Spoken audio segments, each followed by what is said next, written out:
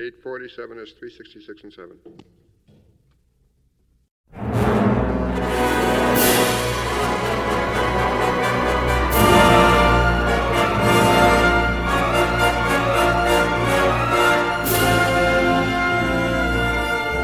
Hello and welcome to A Score to Settle, a podcast about movie and TV music.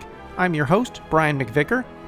Each episode, I focus on music composed for film and television, whether through analyzing a specific score, taking a deep dive into a particular composer's career, or by way of interviews with guests, both those in the industry and also fellow fans. I haven't yet warmly welcomed everyone to the new year, and with luck, 2024 is already emerging as a banner year for anyone out there who is listening. To launch into the new year, in this episode, I am accompanied, once again, by perennially popular soundtrack album producer and editor Neil S. Bulk, to continue our conversation in recapping his standout projects from the prior year, in this instance 2023. His work can be heard on album releases from labels such as La La Land, Entrada, and Varese Sarabande Records. As always, I appreciate when Neil can spend time to share the details and experiences on these albums. Welcome back to the show, Neil. It's always a pleasure. Yes. Well, I appreciate you making time for it. So Sure. Oftentimes I feel like when we do these conversations, I often seem to sort of work forward through the year. And I'm like, I kind of am inclined to work just a little bit backwards and start with the most recent albums that were up for release, that kind of caused a stir among segments of the fan community because of their connection to James Bond.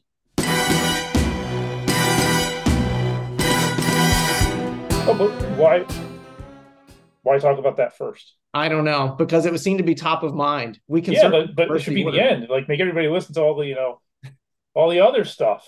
Be like, okay, all right. You know what? You go, by the way. Oh yeah. No, you're probably right. Maybe they go, oh well, he's done talking about that. So I guess I don't care about Zorro. I was going to give the people what they want if they wanted to hear about Bond. But James Horner is also an equally popular topic of discussion. What a composer. What a composer. But yeah, regarding James Horner, I believe he worked on 4 different album releases of his scores for this year. I believe it was Dad, Sneakers, Gorky Park, and Mask of Zorro. That's correct. That is 4. That brings you're really amassing quite the album credits for expansions of his work. So how did you feel, as far as all of them, were there particular highlights from these 4? How did they, I guess, were they all worked on in calendar year of 2023, or was this sort of over the period of 2 to 3 years? I think they all were 2023, though Gorky Park certainly started in 2022.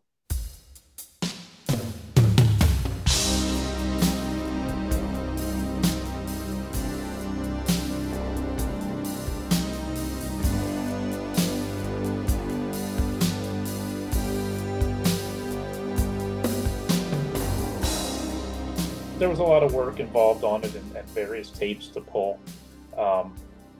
That one had been done numerous times. It had an original album on Varese, then Kritzerland, Bruce Kimmel's label, reissued it.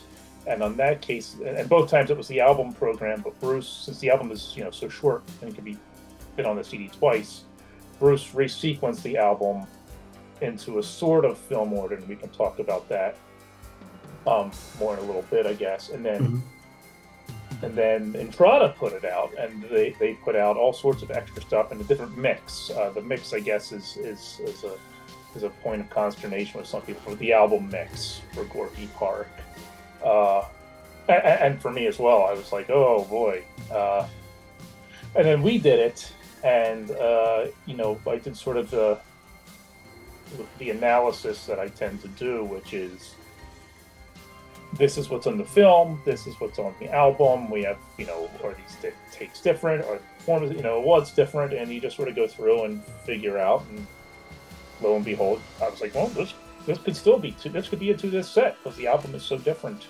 from the film in terms of mix, Mm-hmm.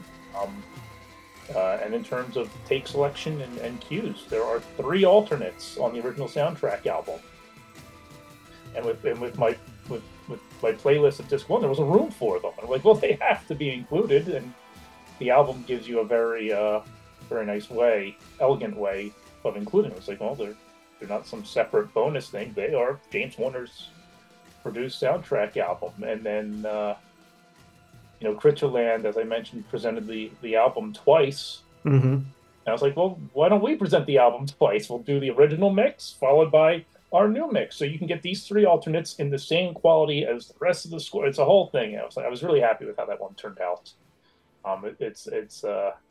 It was fun to sort of make a new sequence for Mm-hmm. it. I don't know how familiar you were with it. I had the Varese, and I think I had the Kritzerland. I feel like I did have another one of those previous expansions. Mm-hmm. So this was one of those where I know when it came along, there was, some, questions from the community as terms of like, okay, is this worth, double dipping if someone had already owned it? I mean, obviously, and anyone who doesn't own Gorky Park should own it as Right. a fan. Yes. But yeah, it was sort of a question of, okay, I didn't realize the mixes would be that different.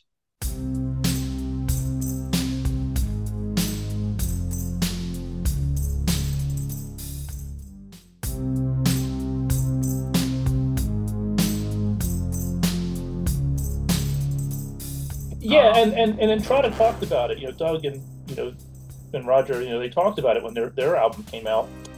So Gorky Park is a monophonic film, which is kind of strange in 1983. Not entirely unheard of, but kind of strange. Horner had previously done Star Trek II and 48 Hours, and those were stereo films.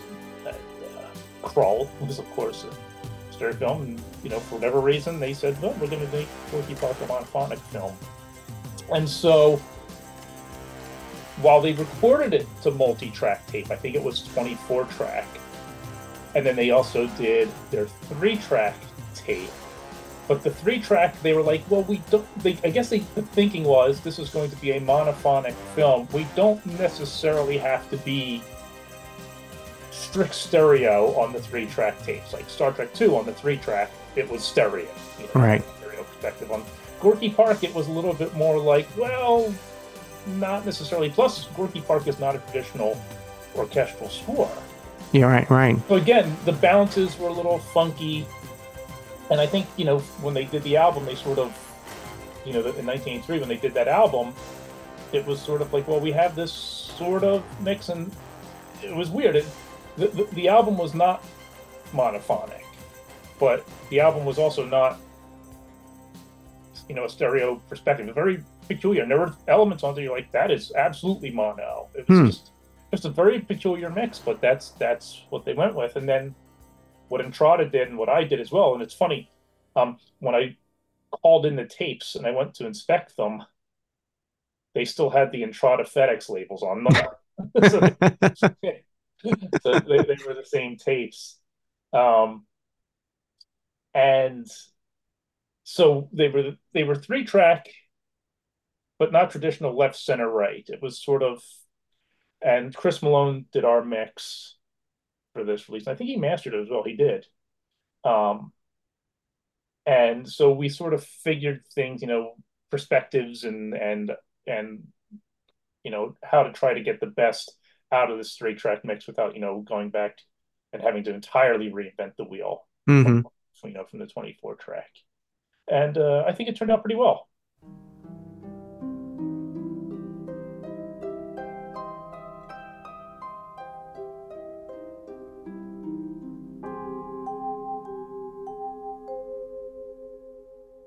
Yeah, I mean, it definitely, with those mixes, it envelops you in a different way. I think it can definitely be a different listening experience.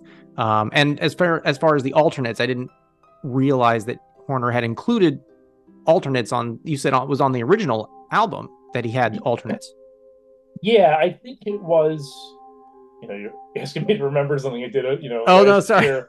But no, I think it was Irina's theme, Arcady and Arena and Airport Farewell on the original album, those are alternates. And what's funny is Airport Farewell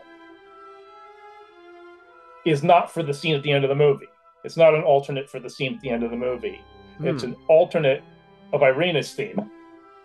If you look at the slates, they're both 9A. I was like, oh, so again, it's like, oh, so what he called Airport Farewell in the album was not the Airport Farewell.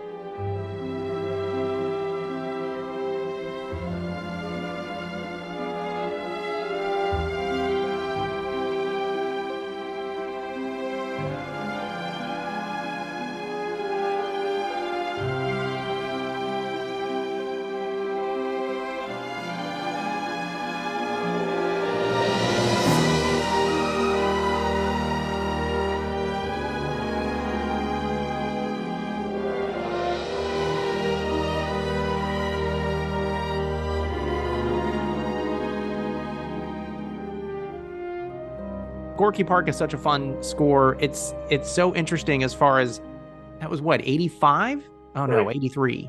Yeah. Okay.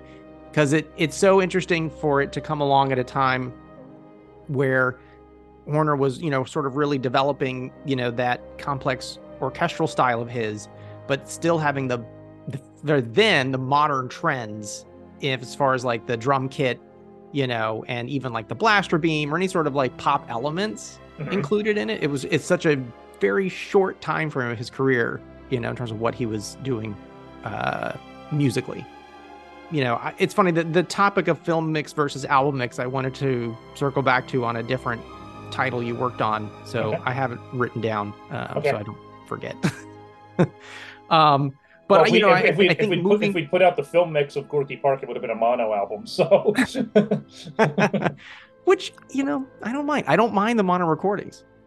I guess they. No. Look, if that's how it's recorded, then absolutely. Yeah. It still has a lot of punch. Jeff Bond apparently encountered somebody at a Star Trek convention who was very angry that our box set of Star Trek original series was mono. Did Jeff humor him and be like, it's what? I don't know if there was much humor involved. Oh my gosh. It would be funny if Jeff was like, we never even noticed. Yeah. What? That was what that switch was. Stereo, mono. Got to do the 15 CDs all over again.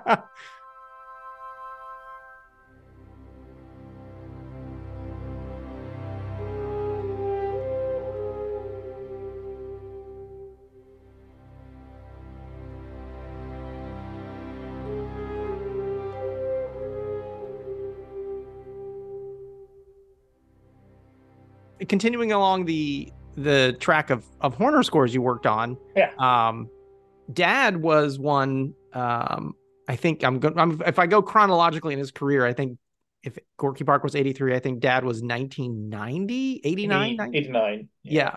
So I'm just going to like proceed that way. So that would be the next thing. Yeah. Thoughts on that score? Because I feel like I wasn't as familiar with that score. So I didn't really know whether or not it was something that there was a lot left off the album or not. A decent amount. It was fun. It was, I'm going to say it's a lot because it's true, but it was fun to work on and figure things out because Mike Matessino had started on this and it sort of got passed on to me to sort of figure things out. And we needed to find more material from what he had. That's why he was struggling with it. It was like, oh, we don't have everything. So ultimately, we did find it all, and it was one of those cases where you do the breakdown of the film, you do the breakdown of the album, you go, oh, geez, there's stuff on the album that's not in the film, and there are differences, and there are things that, like, you could, again, you should present, if you want to have like one package that has everything, it's like that's how you do it, I think. And it was fun because there's quite a bit of music that's not used in the movie. And when I was working on this, I didn't have the entire film mix of the movie in my computer. I had just a music stem. So it would just be silence, silence, silence, silence, music, silence, silence, or music and effects. That's what I had, music and effects. So it'd be like, keys jingling and doors opening and footsteps and then music, but no dialogue.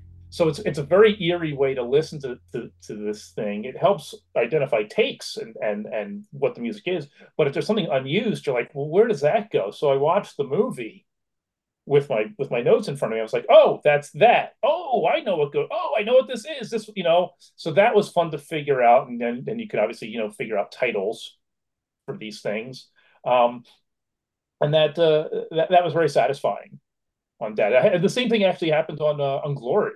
There's a ton of music not used in Glory, and it's like, where does it go? I don't know. And then you watch the movie, go, oh, well, that has to go here. Oh, that goes here. Oh, of course. So it's, sometimes you should watch the movie.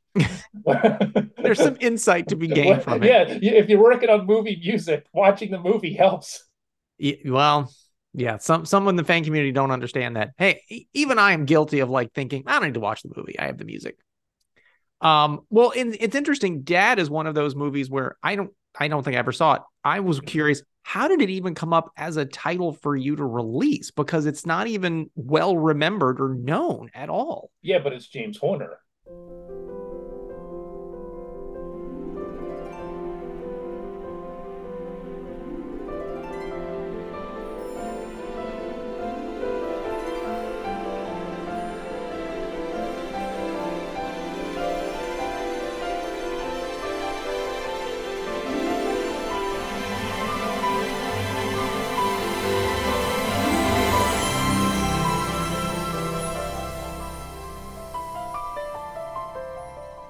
Even Horner fans might struggle to remember he composed that. Well, we've been doing work with Universal. Okay. And it's a Universal film. Probably came up that way. I wasn't privy to those conversations. Okay. But happy to be a part of it and present it and get it out there. I think it sounds terrific. It's Sean Murphy in that era. Mm-hmm.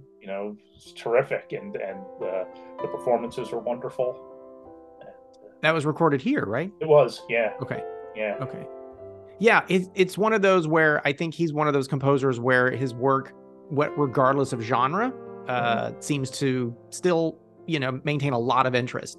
I think there are some composers where if they're doing something action or sci-fi, that's where the interest is. But if they do a drama or comedy, it kind of falls off. But I feel like with Horner, it's like I feel like interest in his work spans all the genres that he worked in. That's because Horner, at least to me, has such an identifiable and unique voice that you just, and he was terrific. He was no one, you don't need me to tell you that. He's a wonderful composer.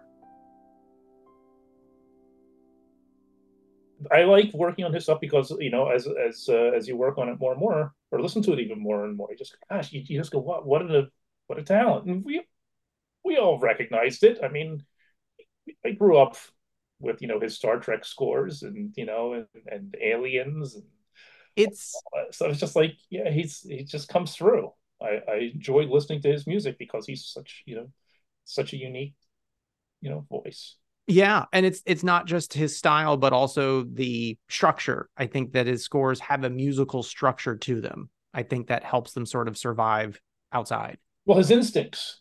Yeah. His dramatic instincts are, I don't know how else to say it. He had it. He knew how to do it. And so immediately. I mean, that's the thing. It's like there are definitely those handful of composers that seem to immediately have a sound. It's like they didn't have years where it was like, well, they didn't sound like anyone else, or they sounded like others, and then they found a sound. Mm-hmm. It's still crazy to me that, Battle Beyond the Stars, you could still connect it to Mask of Zorro. I mean, you could still you can hear traces, not at all specific or anything. It could just be how he harmonizes strings. Right. But you're like, oh, that's still a Horner score. That is his, that's, his voice, his way, I just watched, I watch it all the time, John and Al Kaplan's review of Die Hard on YouTube, which is hysterical because it's done, it's Hans Gruber. Right. And he says in it, Kamen was so unique that sometimes you could tell it was him by one chord.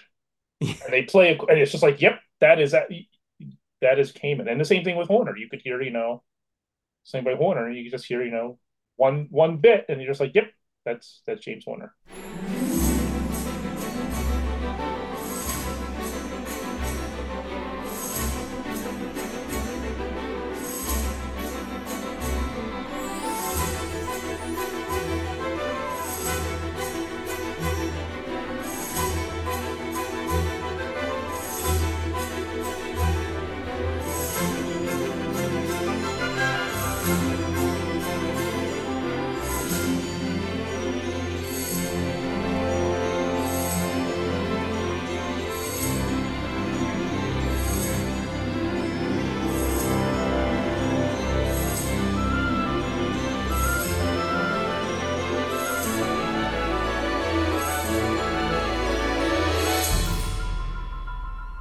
And moving forward, I guess from Dad, I guess moving along chronologically, Sneakers Yes. Came out in 1993. Two or three, somewhere in there. Oh shoot, you're probably right. Two. I think because we missed the anniversary. Damn. But that was another one that was a score I feel like that was on most people's top 10 lists for Horner. I felt like the album was representative music in the movie, but again, we're talking, a ton of variations that are in the film, cues that are edited down, and alternates. So was that again where you get a mess of material that you have to make sense of, or was it pretty logically, easy to sequence? So Sneakers is a score I edited twice.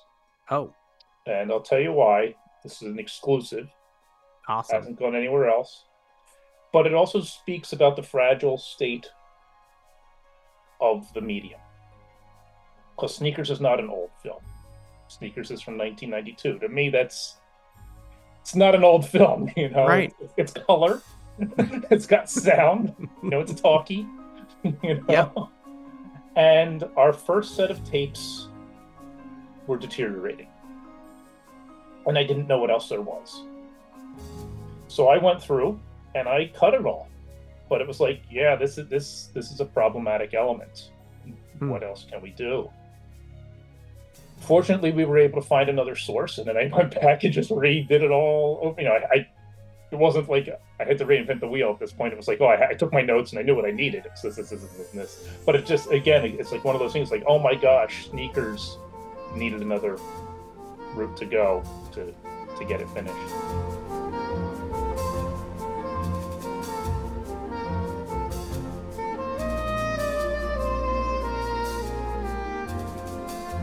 I don't know necessarily if there were a ton of alternates on the album, but the album is so well loved and produced that I wanted to include it. I guess it did some, combined the Playtronics break-in, which we separated. Well, first of all, there was a little bit of music missing from Playtronics break-in. I think the start of Playtronics break-in 2 is cut off on the album. So we have it in full on ours. And then there were, some things that need to get expanded and stuff. So again, it's like, well, what do? The album runs 73 minutes and it's like, but I have all these extra things that were on the old album. And if we don't put it on there, people go, oh, you got to hold on to the old album to get this. And you're like, I don't want to read that. I want people to have one package that has it all. Yep. So I wound up with a bunch of tapes on Sneakers. It was on Dad where I had a ton of album masters for whatever reason. It was the same album master, just on multiple tapes. And I had to figure out which one was precisely the actual CD. And I did that. So on Sneakers, I had a bunch of Dad's recording sessions, mixes, album master. It's a philosophy that, Mike Mattasino and I have discussed. Try to include everything that's been out there. So if you look at some albums I've done, it's like, why is this alternate? I guess the ultimate expression of it is really disc 3 of La La Land Star Trek Motion Picture that Mike produced with Bruce Botnick, which has a ton of alternate takes, all of which were previously on the Sony 20th anniversary album. It's like, that was an expanded album where I don't think any of the takes, maybe one, were actually the film takes. So it's like, people will say, "Where is this?" So he included them, and it's just a thing. Sneakers, again, is one of those now considered classic Horner scores. So it's nice just to, I think it may not have always been available. So it's great that you now have the complete package for that score to be enjoyed by any new Horner fans. And I think it was one that people, I think there was demand for it. Because I know the album was beloved. Yeah. But I always wanted a Sonic upgrade for me. Did you really? Yeah. I don't know why. I always felt it was sort of a soft master, or maybe just seemed subdued, and I wanted a little bit more punch. But then again, that's a recording engineer's choice. Does this album satisfy? Yeah. Okay. Absolutely. Okay, good. Yeah. This was definitely the reissue that I would have wanted. Okay, good. Because it's again, it's Sean Murphy in in his element, in that great era. And he's still great. He's doing, recordings for Deutsche Grammophon now and the Boston Symphony. I mean, he's doing great stuff. Yeah. Now, was he involved in the fourth title, Mask of Zorro? Was that a Sean Murphy recording?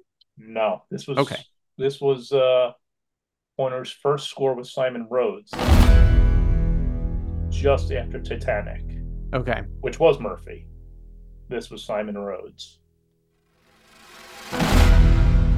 Now, that was another one where the album, again, I felt like told the story of the movie, and, it's absolutely, shouldn't be, seen as like deficient. It's still a great album, but you had the chance to revisit this. And was this score on your radar? Were you very familiar with this Horner score? No. Interesting. I was kind of terrified of it.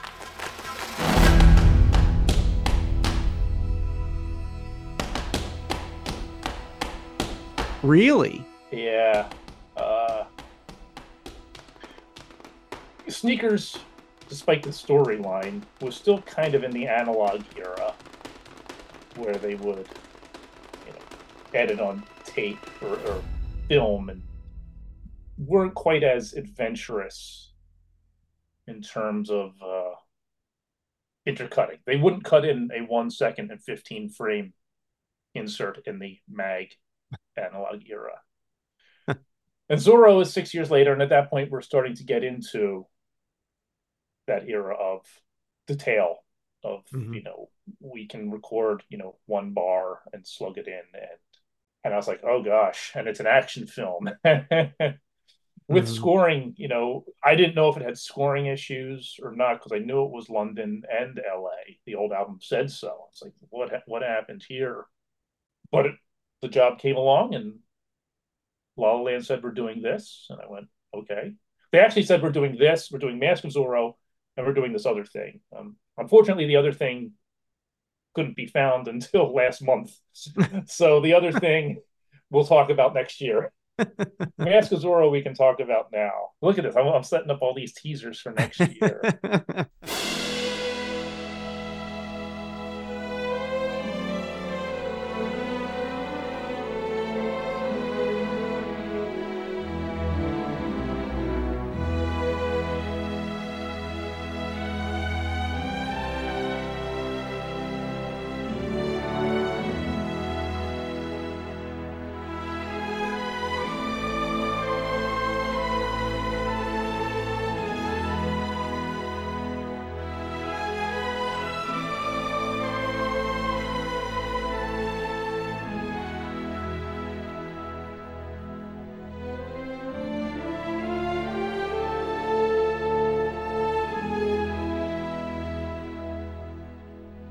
I started on Zorro.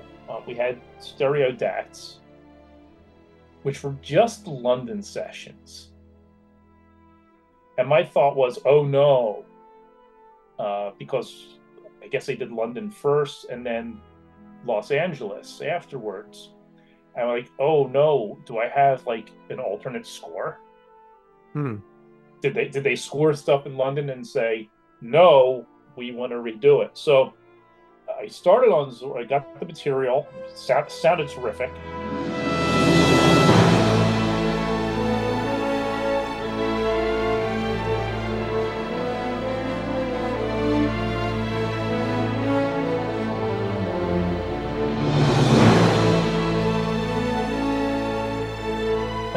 okay, let me start putting it together. And as it went more and more along, it was like, oh, there's nothing changed. What's going on here? It's like, this all matches. And I was just like, I guess they, ran out of time, or it wasn't, scenes weren't finished. I really don't know the full, and I still don't know the full details of why it wasn't all done in London, why some things were done in LA. Certainly there were album tracks done, some tracks specifically, it seems like they were specifically done for the album. And the ending was changed. They did a new ending, and that was done. The scoring was done here. For that, we had all that on the album. But it was intimidating. It became less intimidating as it went on. As I worked on it further, I started to get into the mindset. And though they may have recorded a ton of takes for some things, the actual intercutting for the film was minimal. So a case in point was Plaza of Execution. So when I was first putting this together, there, like I said, I didn't have everything. I had most of it. I had, London Sessions for sure, but I didn't have the main title.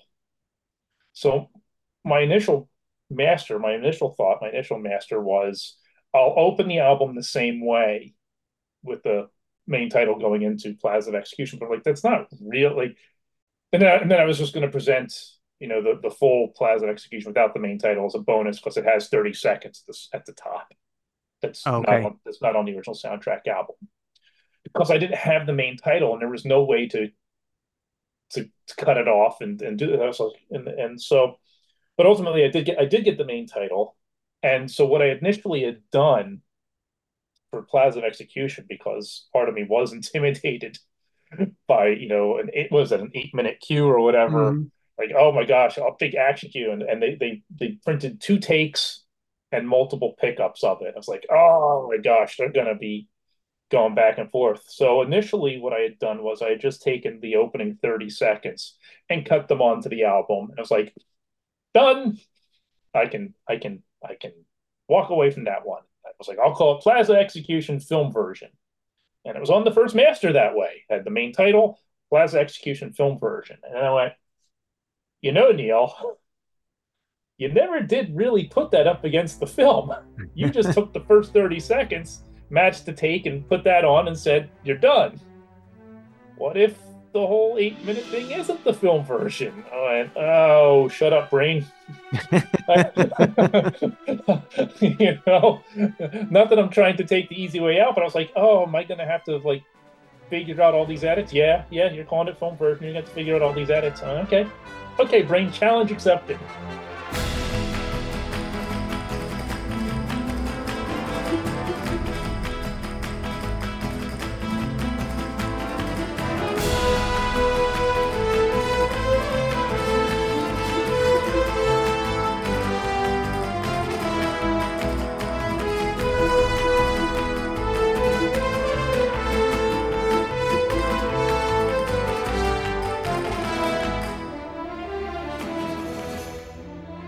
Interesting thing about Zorro, it was an STDS-8 film. That was Sony's digital sound format for movie theaters. When you say STDS-8, that means it was 8 channels and not 5.1. It was 7.1. 5 across the front, stereo surrounds, and low-frequency effects. But in the case of Zorro's music, it was a 5.1 recording. The left center and right center channels were blank. So there you go. If anybody was interested. So I was like, okay, I got the full music stem and I've got these takes. I'm gonna have to re-edit this cue. And ultimately it was take 3 with 4 seconds from another take in the middle. That was pretty much it. Oh my gosh, really? I was double checking. I was like, yeah, that's it. That's I was really terrified of this cue, and it was super easy. Wow.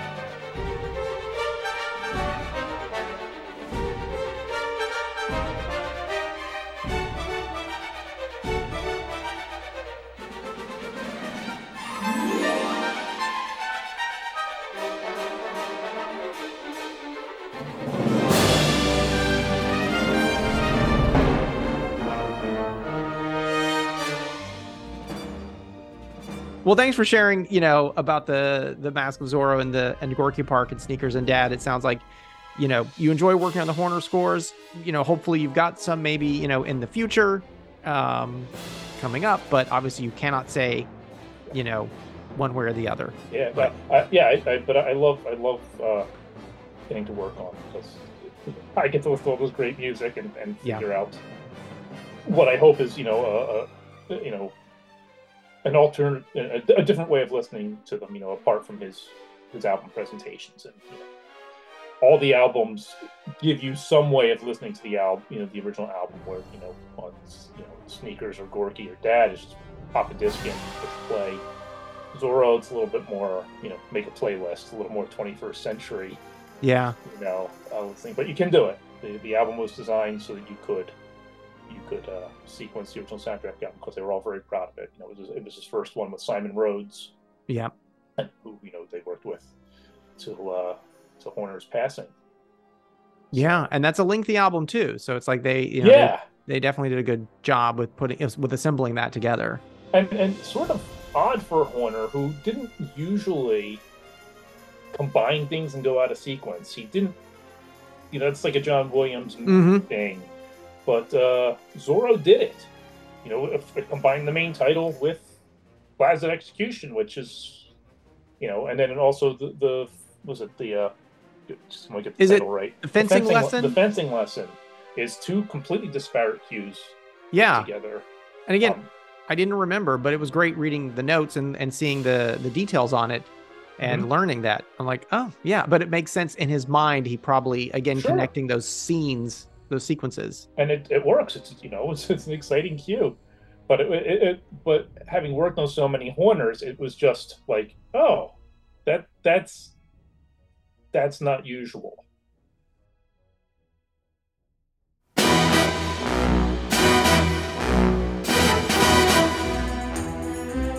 Before we get to Bond, yes. What did I forget? This out. I forgot something. No, I will. We were talking about album versions, and I wanted to mention something that may not be that well known.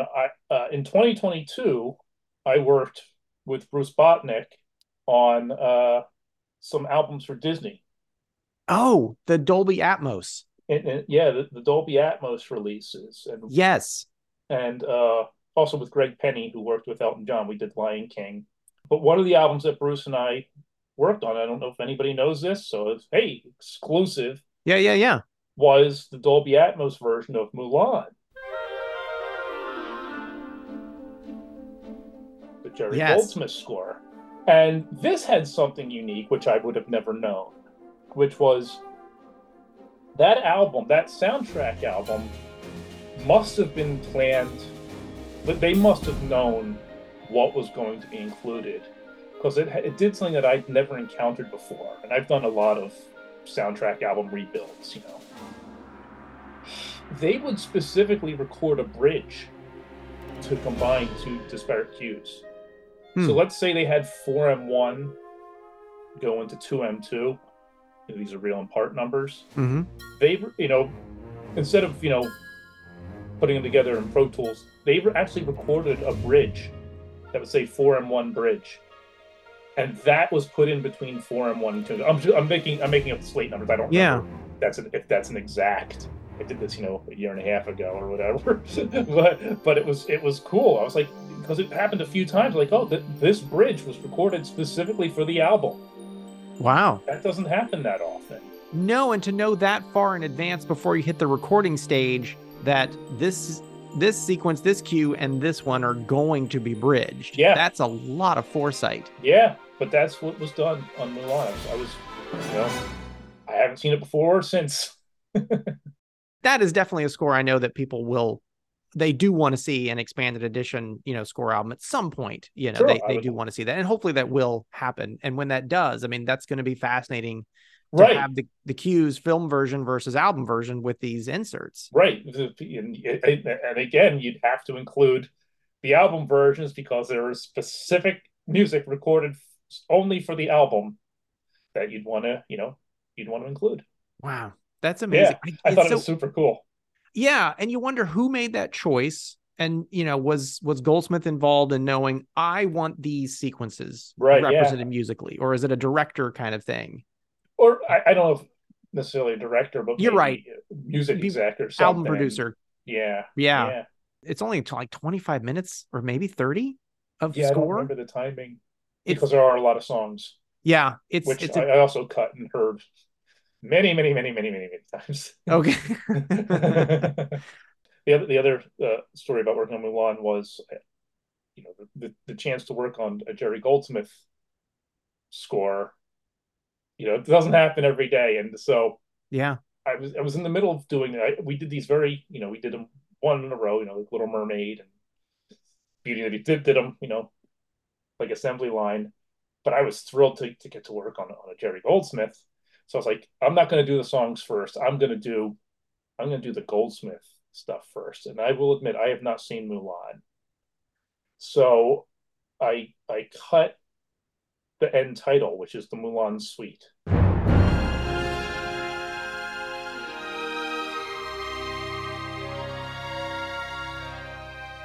And I cut it, and matches. It's perfect. It's great. Wonderful. I go back. I cut all the songs. Awesome. And the songs at this point, after you prepare them, they really do get imprinted onto your mind. I've sort of forgotten them now, but when you're in the thick of it, like, I can't go to sleep because they're playing in my head. I can still hear Donny Osmond singing, let's get down to business, to defeat the Huns, but anyway, I was up at Bruce's studio listening to the mix of the songs, and then I was listening to the mix of the suite, and I went, oh my gosh, the suite is the songs. I didn't realize it. Yeah. It was just one of those things, like, oh my gosh, I didn't, because I hadn't listened to them yet. I had cut this on its own, put that aside, focused on the songs, and then when I finally heard the thing, I went, oh, of course, that's why it's called Suite. Good going, genius.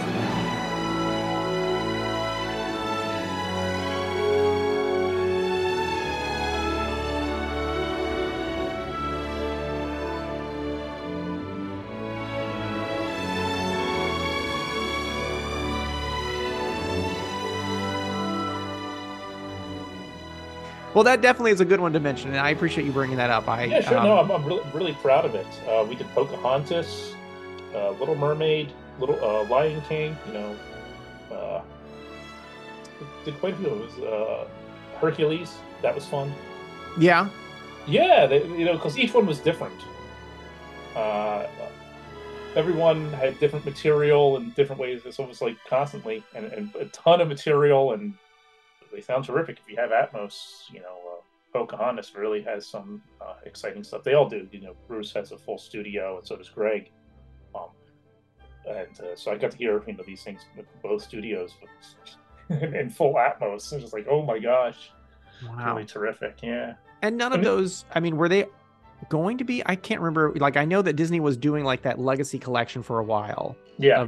Of them actual being on disc, of reissues of the soundtracks, and then they were expanded because you worked on some of those. I did, yeah. So this is a different thing. This is Atmos. It's available digitally, not on disc, and it's just the album presentations. There's no extra music. I would love for Mulan to happen. Mm-hmm. So absolutely. I know they have the material, so thank goodness. They just hold on to it. Yeah, it's there. So it will see the light of CD at some point, I hope. Hopefully, yeah.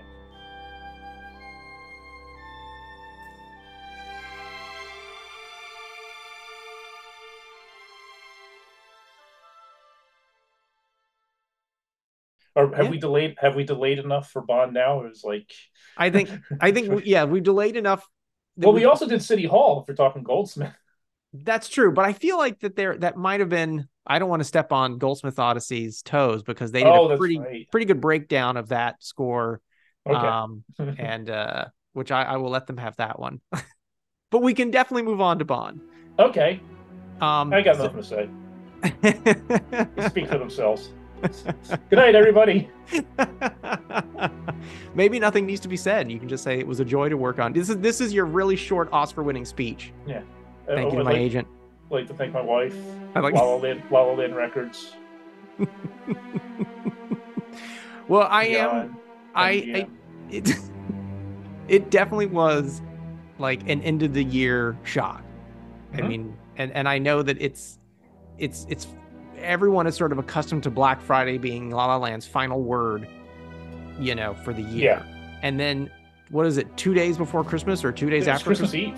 Christmas. And I'm like, we didn't jump to April Fools, did we? Nope. Because I cannot believe it. Like, how long had this been gestating? If you can share any of the history of these two, and just for anyone who's listening, I'm so sorry. Anyone who didn't know, La La Land is releasing expanded editions of two classic Bond scores, Live and Let Die, music by George Martin from 1973, and Octopussy, music by John Barry from 1983. Yeah.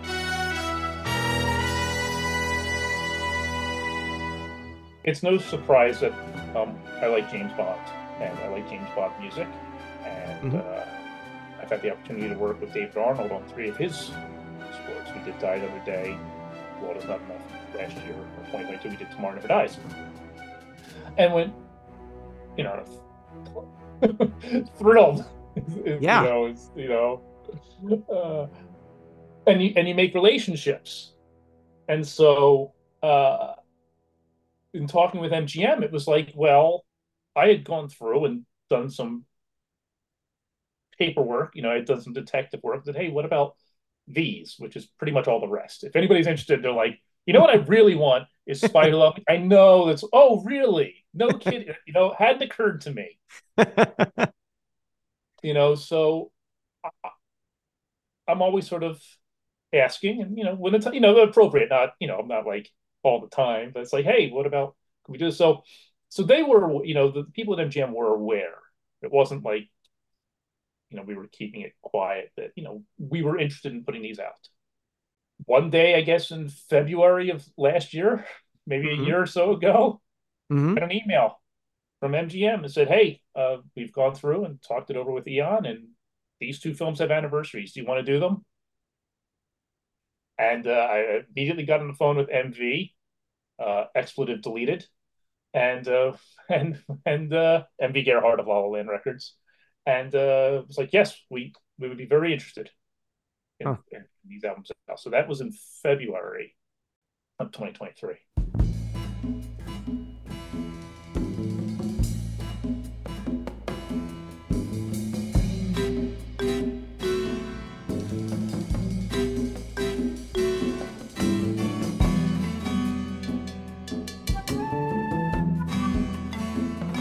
Live and Let Die material was easy to come by because that album had been expanded in 2023, and the film had been remixed, or not 2023, 2003, and the film had been remixed as well. So they had those transfers, and that was fine. That wasn't a problem. So it's the same transfers actually that Lucas used on his 2003 album, the 16 track. We did a new mix. Chris Malone did a new mix. We had sort of like some ideas in that I'll talk about. But Octopussy, I was like, holy smokes, this one's never been expanded. I hope we can find it. and we couldn't. That was fun. So going back to Live and Let Die for a moment, it was, I'm going to bounce around because I was doing them both simultaneously. Yeah. Oh, that's all right. Like, how did it get done? Well, it was like I was working on them at the same time. It wasn't like they both kind of have to get done.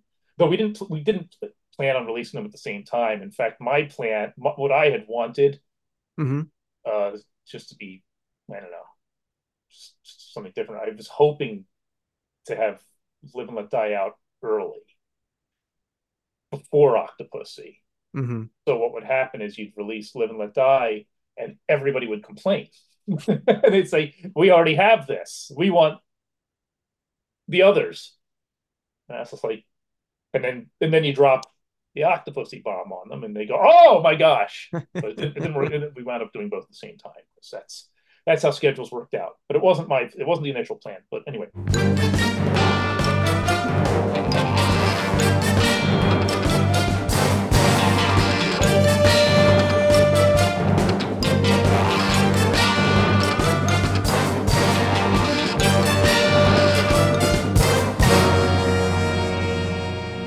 So Live and Let Die, I started that one first because I had the material, and I went through it, and I knew that I wanted to work with Chris Malone on it. He is also a diehard James Bond fan and James Bond music fan, and in fact, he even made a video about Live and Let Die that he's recently posted on YouTube about the history of the recording. Check that out. And so I had prepared it. I'd edited it, figured out the takes, the usual nonsense that I do.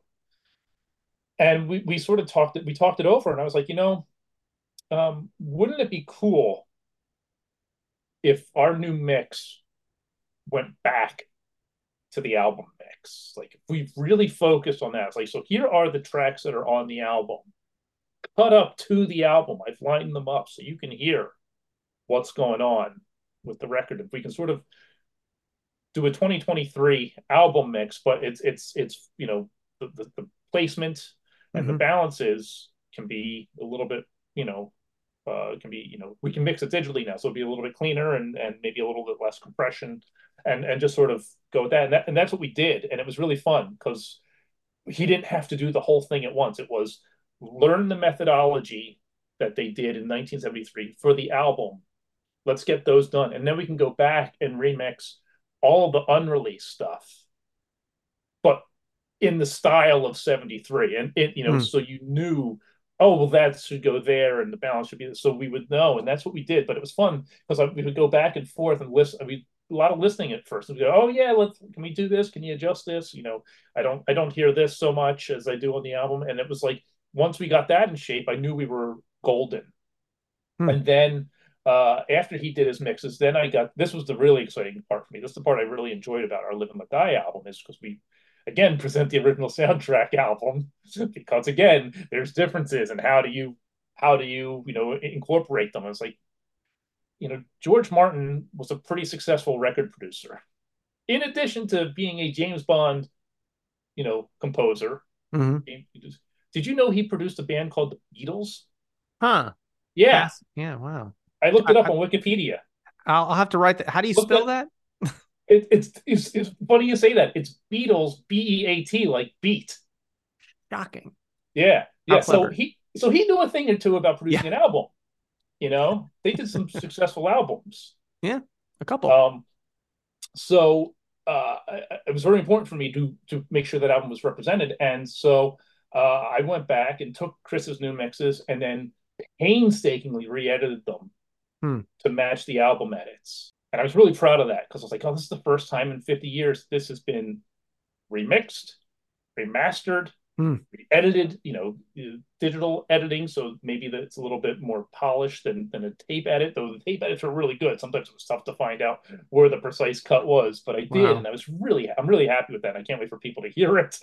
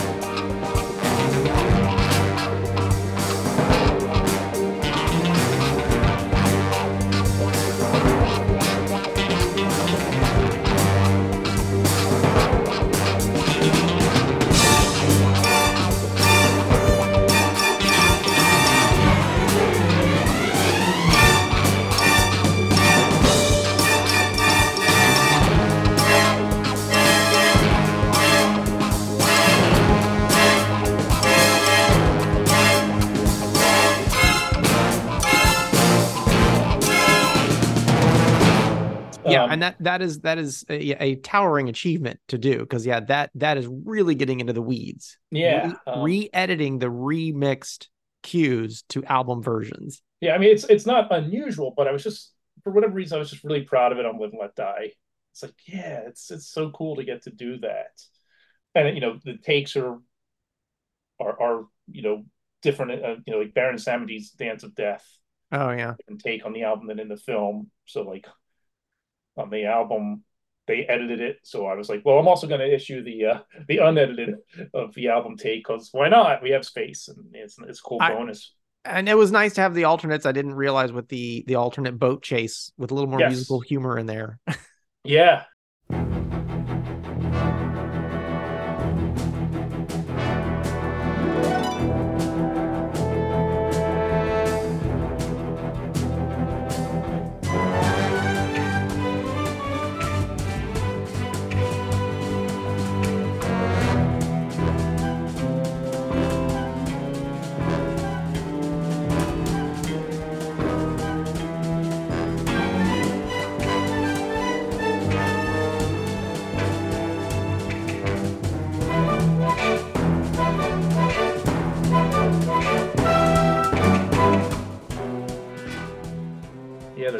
The turkey and the straw.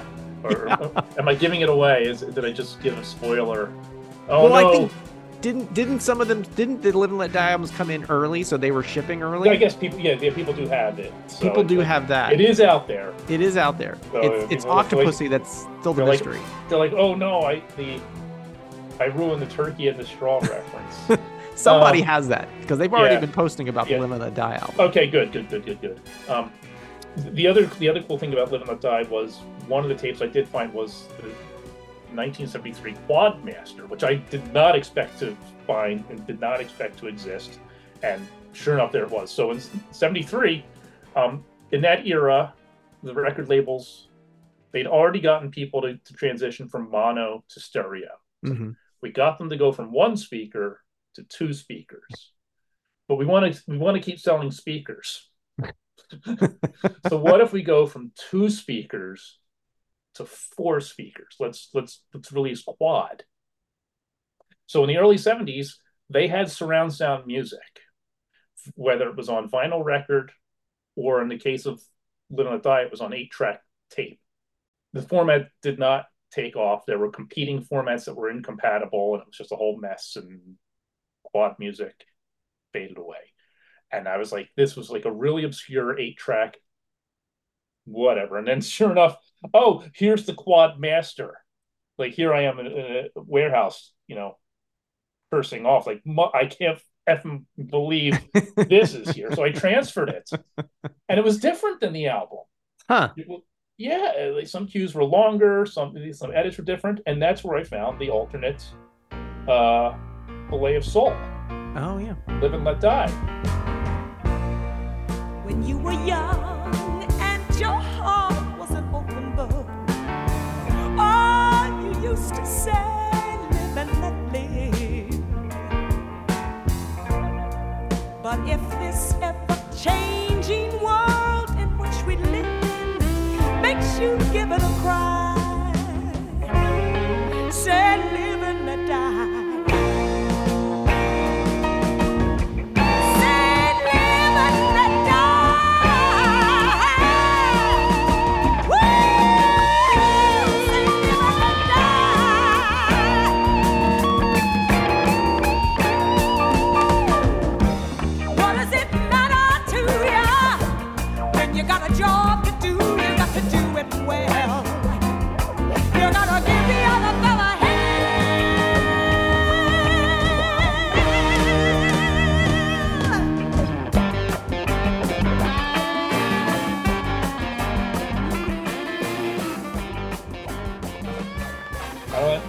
Well, that's got to be included. It's been released, and it's unique enough.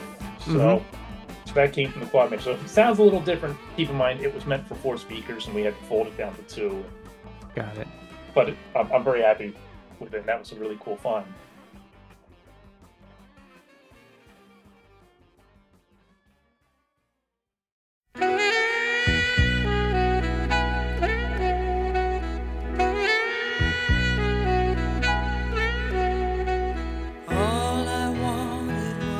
Octopussy. Yeah, with our time remaining. Right. Well, we can always go again. Octopussy I was at that same warehouse looking for that, and it wasn't there. And I was telling people that I've never been like, I was just so certain I was doing every bit of work on Octopussy. I'd cut up the movie, I'd ID'd everything, I'd ID'd the album, I'd done all the work. The only thing missing, was the music. Mm-hmm. There was no music. But I kept telling people, we are going to find it.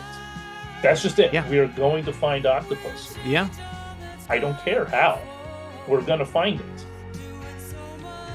And so we put our feelers out, and ultimately we found 3 tapes of stereo quarter-inch, and they said, well, we have these, and they showed me the front of the boxes. It just said Octopussy score.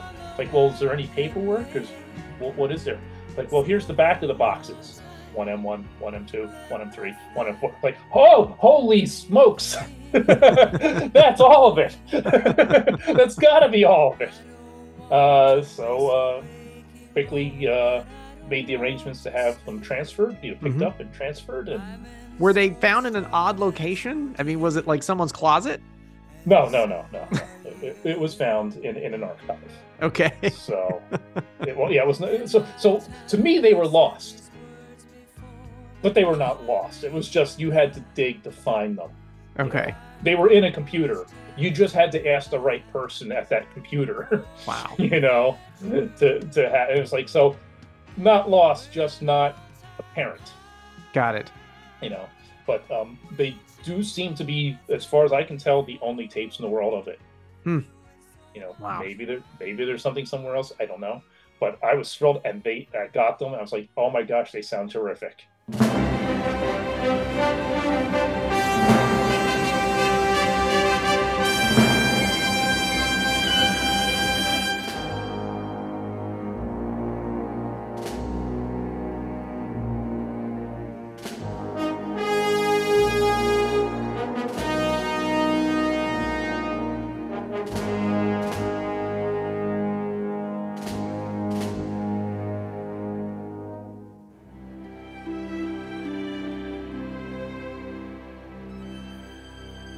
It's interesting. I did my own sort of A/B between the film and the album tracks. And that was the thing that I noted was like, wow, the mix is different.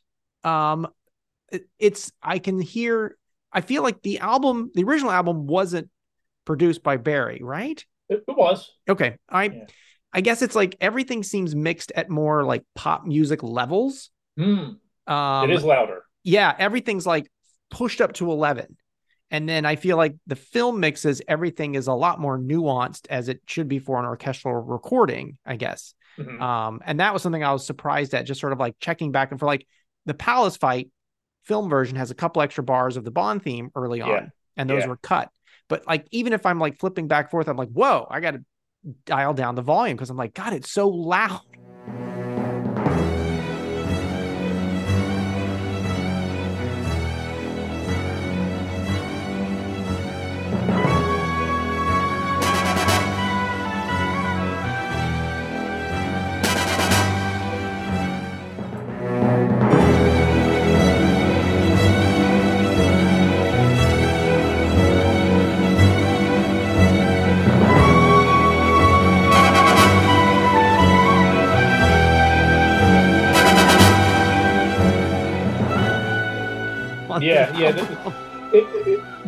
The album was and interesting. We did newly transfer the tape for the album, and it was the same tape that was used for the previous CD because it had the label on it. Oh. So I was like, okay, well, this is the master. So we went ahead. The levels are different. I noticed that too. I didn't really want to compress the film versions to make them match. I was just like, no, they're such different listening experiences though that you probably won't go from one to the other. No. So, but you'll have them both.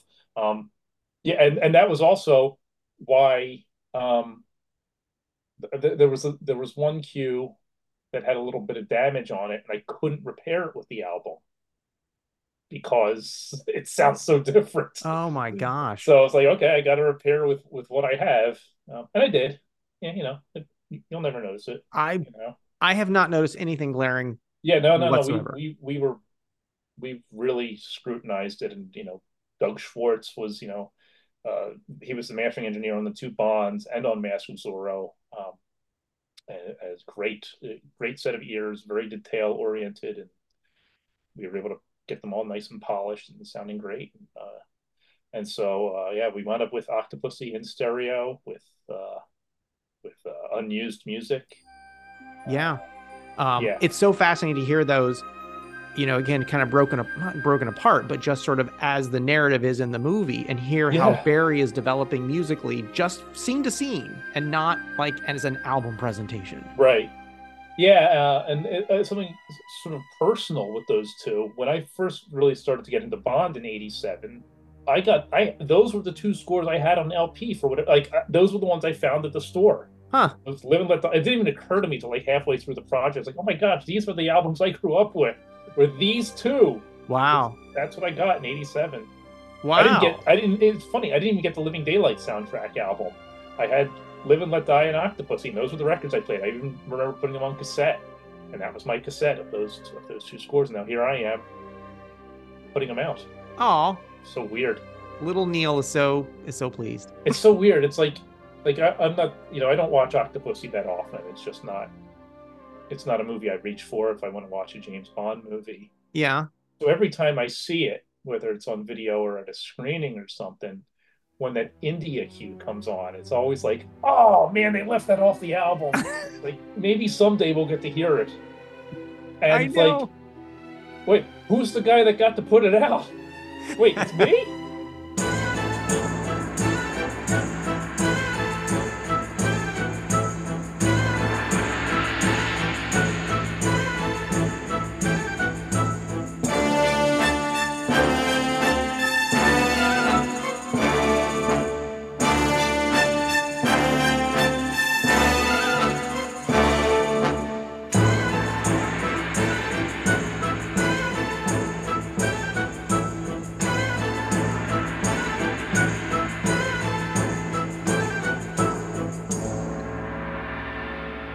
I remember sitting at the computer, getting the transfers, and like, there it is.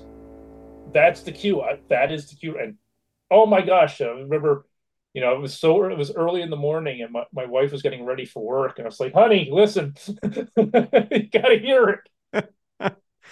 I mean, honestly, that probably was the first cue that I played. Of course. Whenever anybody said, in the inner circle of, oh, you're doing Octopussy, I was like, yeah, here, listen to this. That's the one. I mean, it just seems like such a no-brainer to have it on, and it's short. It could have been tacked onto the beginning of another cue, but what do you know? I mean, or another track on the original album. He did a similar cue for View to a Kill that hopefully someday we'll get to hear for Paris. Oh gosh, yeah. So. And his fanfare when Bond comes over out of the San Francisco. Well, that absolutely, that is the moment where that is a goosebump moment. Yeah. When Bond comes out of City Hall. Yeah. How cool is that? I know. But again, I know it's short, but that's again another one that if it ever gets released as an expanded, that will be the first cue that I play. I love that scene. Yeah, me too.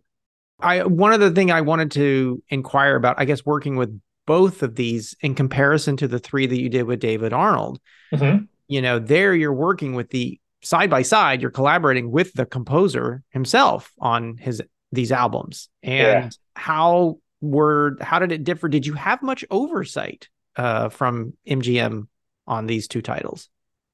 No, not really. Obviously I kept them, I kept detailed logs of everything on the album and could say what it all is. But usually, as long as you're not doing anything terrible, no one really, the music in some cases it comes along with a nice booklet, and the booklets are what they want. In this case, we had notes by John Burlingame on the two Bonds, and I had concerns there with them. I mean, there was more. Like I wanted, part of John's philosophy, or not philosophy, his theory on Octopussy involved never say never again. Well, can we mention never say never again? Hmm. And I had conversations about that. Ultimately, yes, we could. But it was, it's one of those situations where it's like, well, and then you get feedback on the booklet. We don't like these pictures, put these pictures in instead. Take this part of the booklet out, and it's like that's a whole other thing that you're dealing with. And but the music not so much. As long as it's their material and you're doing right by it. Mm-hmm. And I think we are. Yeah, I think your presentations, whether it's the David Arnold scores or these two new titles, Mhm. you guys are presenting them as best as they've ever been. I mean, I think so. Well, that's very kind of you. I'm very happy with them. yeah. I mean, no shade thrown to what Lucas Kendall did 20 years ago, but I know That album is terrific. Yeah. Come on, and look at what and he wrote about this. He had limitations. They could be one disc, right? So as one disc presentations, fantastic. And how many times did we listen to those things? Oh, and we all the still time. listen to them. Oh yeah. Right. But if you could strip away some of those limitations, you can do a little bit. You could have the album. You could do a little bit more. Now that's something on Octopussy that no one ever included before, and could have, was the extended instrumental version of All Time High. It was Right. It was released on vinyl. It was on 45. So my friend James Carasino Mm-hmm. told me about it, gave me his copy of the record that I could transfer and listen to. And then that was another thing that was not turning up right away. Wow. But we found the tape. The master tape. It was found. Universal had it, and got it transferred, and it's on our own. So that could have been included ages ago, but I guess someone forgot about it. In that case, you needed a fan, to say, hey, what about this thing? That's when it's a scenario where the fans seem to know more than the studio, than the owners of the music in a way, of like what's been put out there, because it's like we might have a singular focus, like whether it's James Bond or Star Trek or Star Wars, and the studio has like 100,000 other things that they're trying to keep track of. Absolutely. Absolutely. And then it becomes like like my job or Mike's job or anybody's job. It's like you have to become an expert on the thing you're working on. There are already people who have scrutinized this, especially James Bond music. Mm-hmm. They know it. But you sort of have to do a crash course. And no, in my case, I already know the one. I'm not pretending that I know everything, but I had a pretty good idea already about these two scores. But you sort of have to. But it goes for any project. Master of Zorro, I had to become the expert, figure it all out, and do the studying and the research. And so when it came time for the album to come out, I can come across foolish. It's like, oh, you know what you're doing. No, I would never question your decisions on these things. I always question away. For the most part, I haven't really had much of a reason to question, and maybe I'll have a good answer. I'll say, I can tell you why that was done specifically. Yes. Oh, if you listen, who knows? I know that your attention to detail is unparalleled. So well, thank you. I tried. I mean, no one's perfect. Things slip through the cracks. Happens all the time. But these things are made by human beings. We're all trying to help each other out and make sure these are the best they can be. And I'm thrilled with all the albums that we talked about. I think they've all turned out really well. I think they're all really impactful releases for this year, and I think for fans, specifically of these scores and the series, as far as James Bond, are really happy with it. So I think you can absolutely be proud of everything you did in 2023. Yeah, well, I am, and I'm really geared up for 2024, which has so far been pretty good. Well, I know that with the release of Live and Let Die and Octopussy as and that MGM was thinking anniversary. Right. I know that most Bond fans are like, okay, I know what's coming up. Look, I said it last year. I'll say it again. As of this moment in time, we are recording this on February 7th. There's nothing going on. I've heard nothing. There is absolutely nothing going on. Could it change in an hour? Absolutely. I get an email that says, hey, apparently somebody would like Spy Who Loved Me. Mm-hmm. Okay. I don't know. But as of now, my time with Bond is over as right now. The first time I saw Goldfinger in the theater, I saw a beautiful 35 millimeter print. And it said James Bond will return on Her Majesty's Secret Service. Hmm. It was, it's the original end titles. That's interesting. Yeah.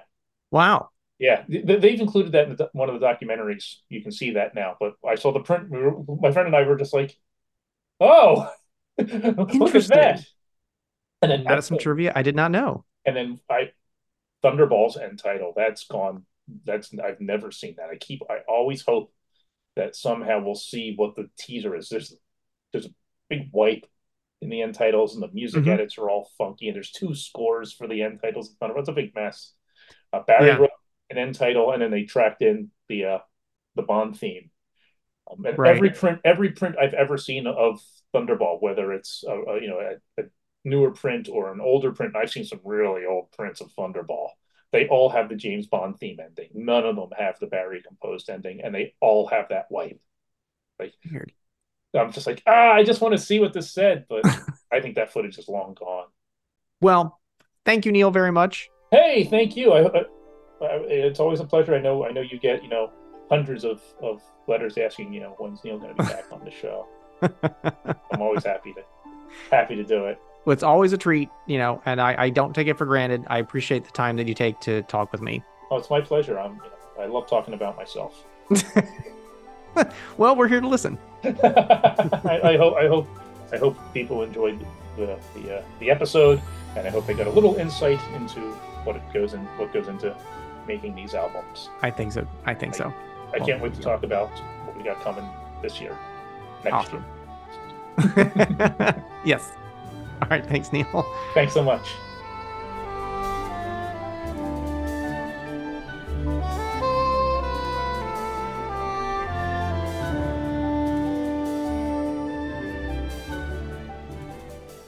That ends my latest chat with soundtrack album producer and editor Neil S. Bulk, whom I thank again for participating and sharing details on some of the fabulous albums he produced during 2023.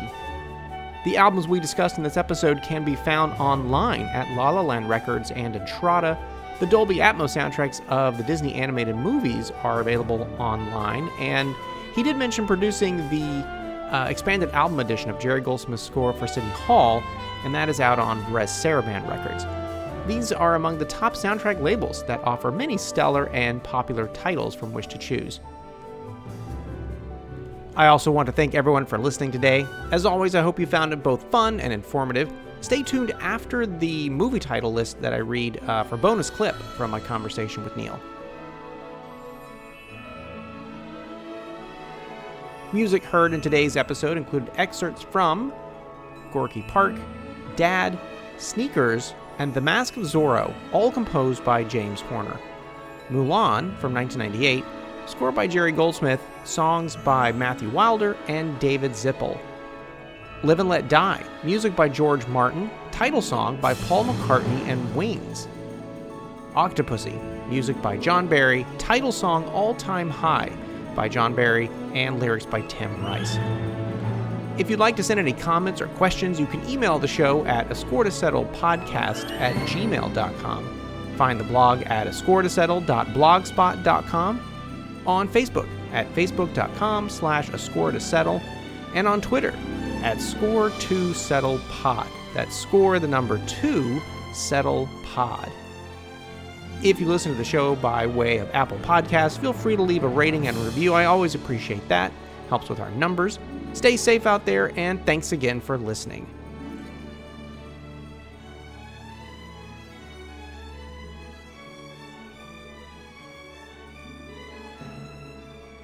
On the topic of alternate recordings of cues heard in a particular film score, Neil and I briefly went down the rabbit hole regarding alternates for 1979's classic Star Trek The Motion Picture score composed by Jerry Goldsmith. Yeah, I will always remember that it was you who pointed out a track on that 20th motion pic, the 20th version, that original expanded edition for motion picture, you could hear a page turning. It's Spock Walk. Yeah. You could hear it. And it's funny because when that album came out, I was thrilled. First of all, I don't know if you remember, but if anybody remembers, that thing was delayed for years. Yeah. And it was just like, when's it coming? When's it coming? When's it coming? So when it finally did come out, it was like, oh, geez, it's actually here. And I was like rushing home to listen to it and slayed it to death because it starts the motion picture. Yeah. And so the page turn, it was just a detail. It wasn't like I didn't think there was anything wrong with it. It was just, you can hear it. I did know that the beginning of the force field was different than the opening in the film. Yeah, that I could tell. That beam was different. What's interesting is when La La Land did their first motion picture album, and I got to work on that, and then be like a part of the Supreme Court on that album. When you finally heard, after listening to the previous album, when you finally heard the finished take of not Spock Walk, Spock's Arrival. That's right. Spock's Arrival. Oh my gosh, they're already firing up on the Film Score Monthly board, and your comments in the video. They're going, Neil called it Spock Walk, but it's really Spock's Arrival. That idiot. How dare he make a mistake? Yeah, it was Spock's Arrival. And when you finally got to hear the finished, polished take of it, you went, holy smokes, it's so much better. I can hear why this take wasn't used, because it's the music. It is absolutely 100% the music, but the performance isn't quite there yet. Yeah. It's something you can sense. Without I imagine if you had the manuscript in front of you and you followed along, you go, oh yeah.